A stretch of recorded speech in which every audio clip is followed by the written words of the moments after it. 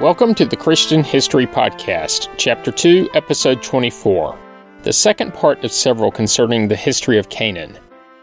Last week, I began the history of Canaan, thought to be the most mentioned area and people in the Old Testament. In that episode, I covered Canaan as it's found primarily in the Pentateuch. This week, I'm finishing the Canaan of the Bible, so that we can move on to what's in the historical record. So let's get started. Canaan was of significant geopolitical, or at least regional political importance in the late Bronze Age period. It was the area where the spheres of influence of the Egyptian, Hittite, Mitanni, and Assyrian empires converged. Also, similar to the Elamites and Sumerians previously covered, much of the knowledge about Canaan stems from archaeological excavation in this area. This occurred at sites such as Tel Hazor in extreme northeast Israel, Tel Megiddo in north-central Israel, and Gezer, pretty much in the middle of present-day Israel. Now, perhaps something can be gained from understanding the origin of the name Canaan. The English word Canaan originally comes from the Hebrew via Greek and Latin. It appears as Ker-Ken-Anana in the Amarna letters dated to the 14th century BC. I'll get to those letters in the near future, perhaps the next episode. It is also found on coins from Phoenicia in the last half of the first millennium BC, but as the word. Well, now that I look at it, I realize I can't pronounce it because it has no vowels, but it's spelled K-N'. It first occurs in Greek in the writings of Hecataeus of Miletus as the word Kun. Hecataeus was a 5th century BC Greek historian and geographer. Curiously, he wrote a book titled Journey Around the Earth, of which only fragments survive. But historians have reconstructed a map from the surviving contents, and I'll post it on the podcast Facebook page. It's interesting in that the world is a flat disk, with the outermost border being the oceans. Then there's the edge that falls off into a void. Scholars also connect the name Canaan to the general Northwest Semitic name for this region, Canaan. But going further back, the etymology becomes less certain. One early explanation derived from the Semitic root spelled Kn, meaning to be low, humbled, subjugated. Some scholars have suggested that this implies an original meaning of lowlands, in contrast with Aram, which would then mean highlands. Others have suggested it meant people who were subjugated as the name of Egypt's province in the Levant, and evolved into the proper name. An alternative suggestion put forward by Ephraim Agvidor Spicer, a professor at the University of Pennsylvania, in 1936, derives from the Hurrian word Kenahu, referring to the color purple, so that Canaan would then, quite simply, mean the land of purple. Supporting this claim were tablets found in the Hurrian city of Nuzi, near the modern city of Kirkuk, Iraq. The tablets were found in the early 20th century and appeared to use the term Kenahu as a synonym for red or purple dye. This dye was made by the Kassite rulers of Babylon for murex shells as early as 1600 BC and seemed to be extremely difficult to produce. The production occurred on the Mediterranean coast and was done by Phoenicians. When you woke up today, I'm pretty certain you had no idea you would learn that. Murex, by the way, are sea snails that produce seashells that can be found down by the seashore on the Mediterranean. I'll post a picture. You know where to look. In fact, purple cloth became a renowned Canaanite export commodity. So much so that it warranted a mention in Exodus. Check it out, chapters 25, 28, and 39. The dye was used in royal robes, other kinds of special ceremonial or ritual garments, or clothing indicating high rank. It is sometimes thought that the dye was the same dye that was featured prominently in the ancient temple in Jerusalem, specifically in the clothing of the high priest presiding there. It is sometimes still used in the Jewish faith today, and the ritual fringes on four-cornered garments. The dyes may have been named after their place of origin. The name Phoenicia is connected with the Greek word for purple, maybe referring to the same product, but it is difficult to state with certainty whether the Greek word came from the name or it could be the other way around. The purple cloth attire in Phoenicia was well known far and wide and was associated by the Romans with nobility and royalty. But according to Robert Drews, a professor at Vanderbilt University, Spicer's proposal has generally been abandoned. And my apologies to Dr. Drew, I did just cite you, but you'll get no journal credit. And with that, back to Canaan we go. Canaan and the Canaanites are mentioned about 160 times in the Old Testament, mostly in the Pentateuch and in the books of Joshua and Judges. As such, the name was used to describe the area west of the Jordan River. Canaanites were described as people living by the sea and along the side of the Jordan, in Numbers chapter 33, verse 51, as well as Joshua chapter 22, verse 9. In Isaiah chapter 23, verse 11, it was associated with Phoenicia. The Philistines, while an integral part of the Canaan region, did not seem to have been ethnic Canaanites, as they were listed in the Table of Nations as descendants of Mizraim.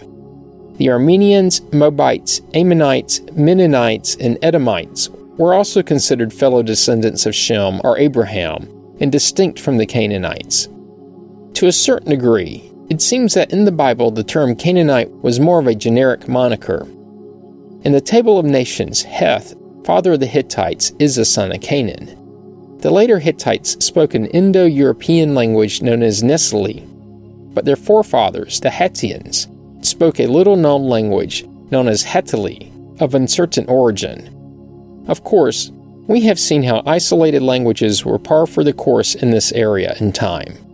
But then they would meld in with other languages as contact increased, going on to become something of more significance. Also, the Horites, formerly of the Mount Seir region, were implied to be Canaanites.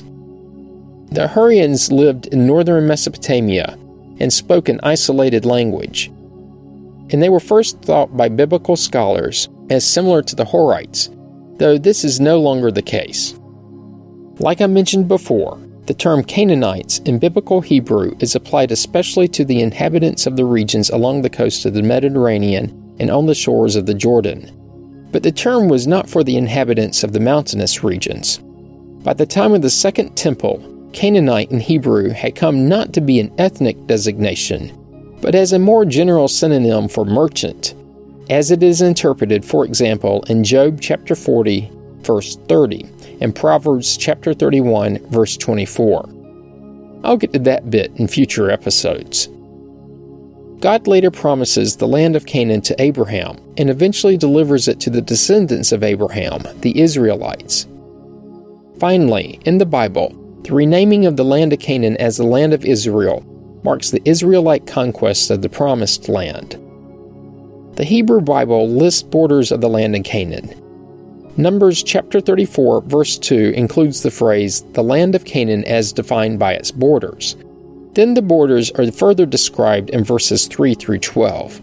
Specifically, it says, The Lord spoke to Moses, saying, Command the Israelites, and say to them, When you enter the land of Canaan, this is the land that shall fall to you for an inheritance, the land of Canaan defined by its boundaries. Your south sector shall extend from the wilderness of Zin along the side of Edom. Your southern border shall begin from the end of the Dead Sea on the east.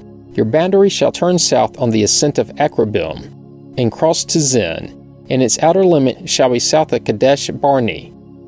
Then it shall go on to Hazar Adar, and cross to Asmon.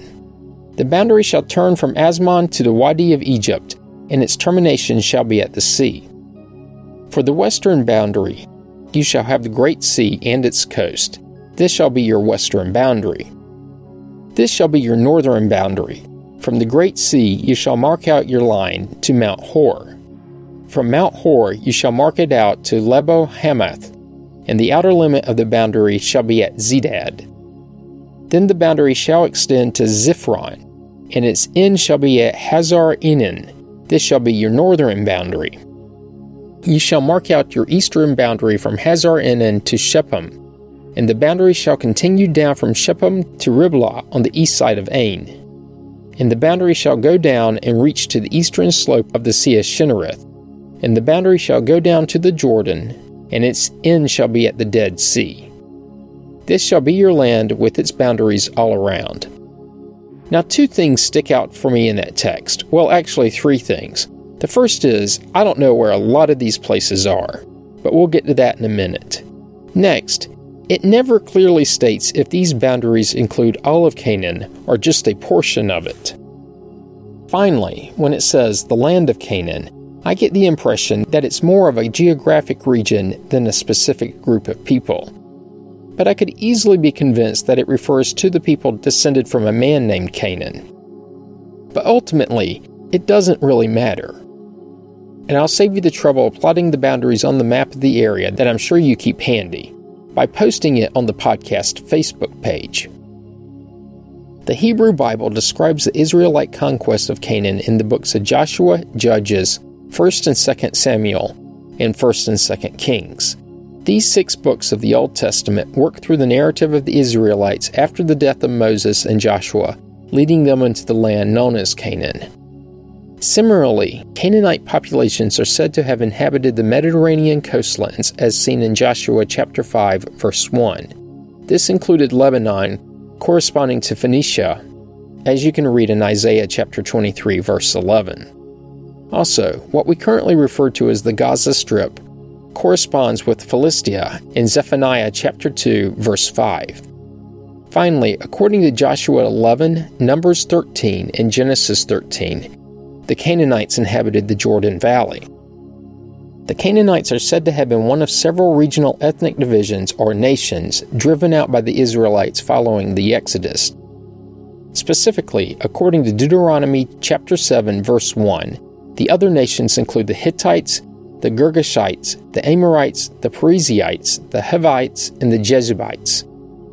According to the book of Jubilees, the proto-canonical book I have referred to a great deal, the Israelite conquest of Canaan is attributed to Canaan's steadfast refusal to join his elder brothers in Ham's allotment beyond the Nile, and instead essentially squatting on the eastern shores of the Mediterranean, with the inheritance designated for Shem. Canaan thus incurs a further curse from Noah for disobeying the agreed apportionment of land. This, of course, goes along with the initial curse. Then, one of the 613, I'll call them rules, others say laws or commandments, of the Old Testament was that no Canaanites were to be left alive. This also included the Hittites, Amorites, Perizzites, the Hivites, and the Jebusites. The specific passage can be found starting in Deuteronomy chapter 20, verse 16. You may or may not have noticed that the Girgashites and other sons of Canaan, grandsons of Ham, were associated with these people in the Table of Nations, but not on this list. I could find no reasonable explanation as to why this was the case. But I do have 2 purely speculative hypotheses. First, maybe they had left the area or were already annihilated. Or maybe they had been absorbed into another ethnic group. Or perhaps they had aided the Israelites at some point and therefore gained favor. Wait, that's 4 speculations. Oh well, who's counting?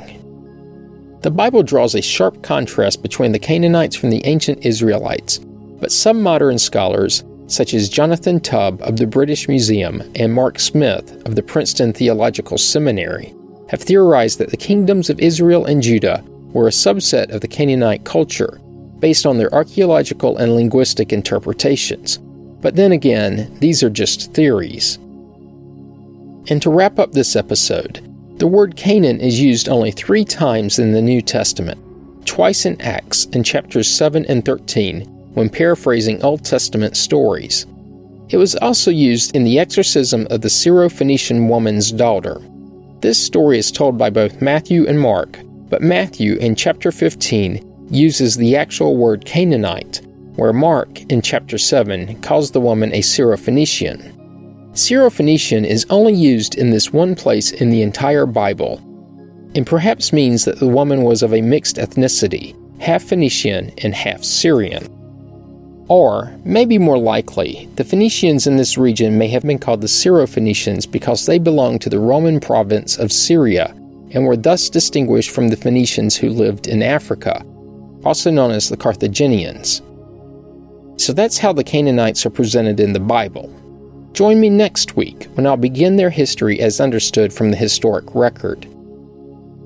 As always, you can find information about the podcast on the internet at christianhistorypodcast.com. Comments and questions can be sent to comments@christianhistorypodcast.com. You can also find the Facebook page by searching the phrase Christian History Podcast as 3 separate words. Once there, be sure to like the page. And if you're enjoying the podcast, you can also subscribe to it so that you get the episodes as soon as they are released. Finally, go to iTunes and give the podcast a positive review. Thanks for listening, and have a great week.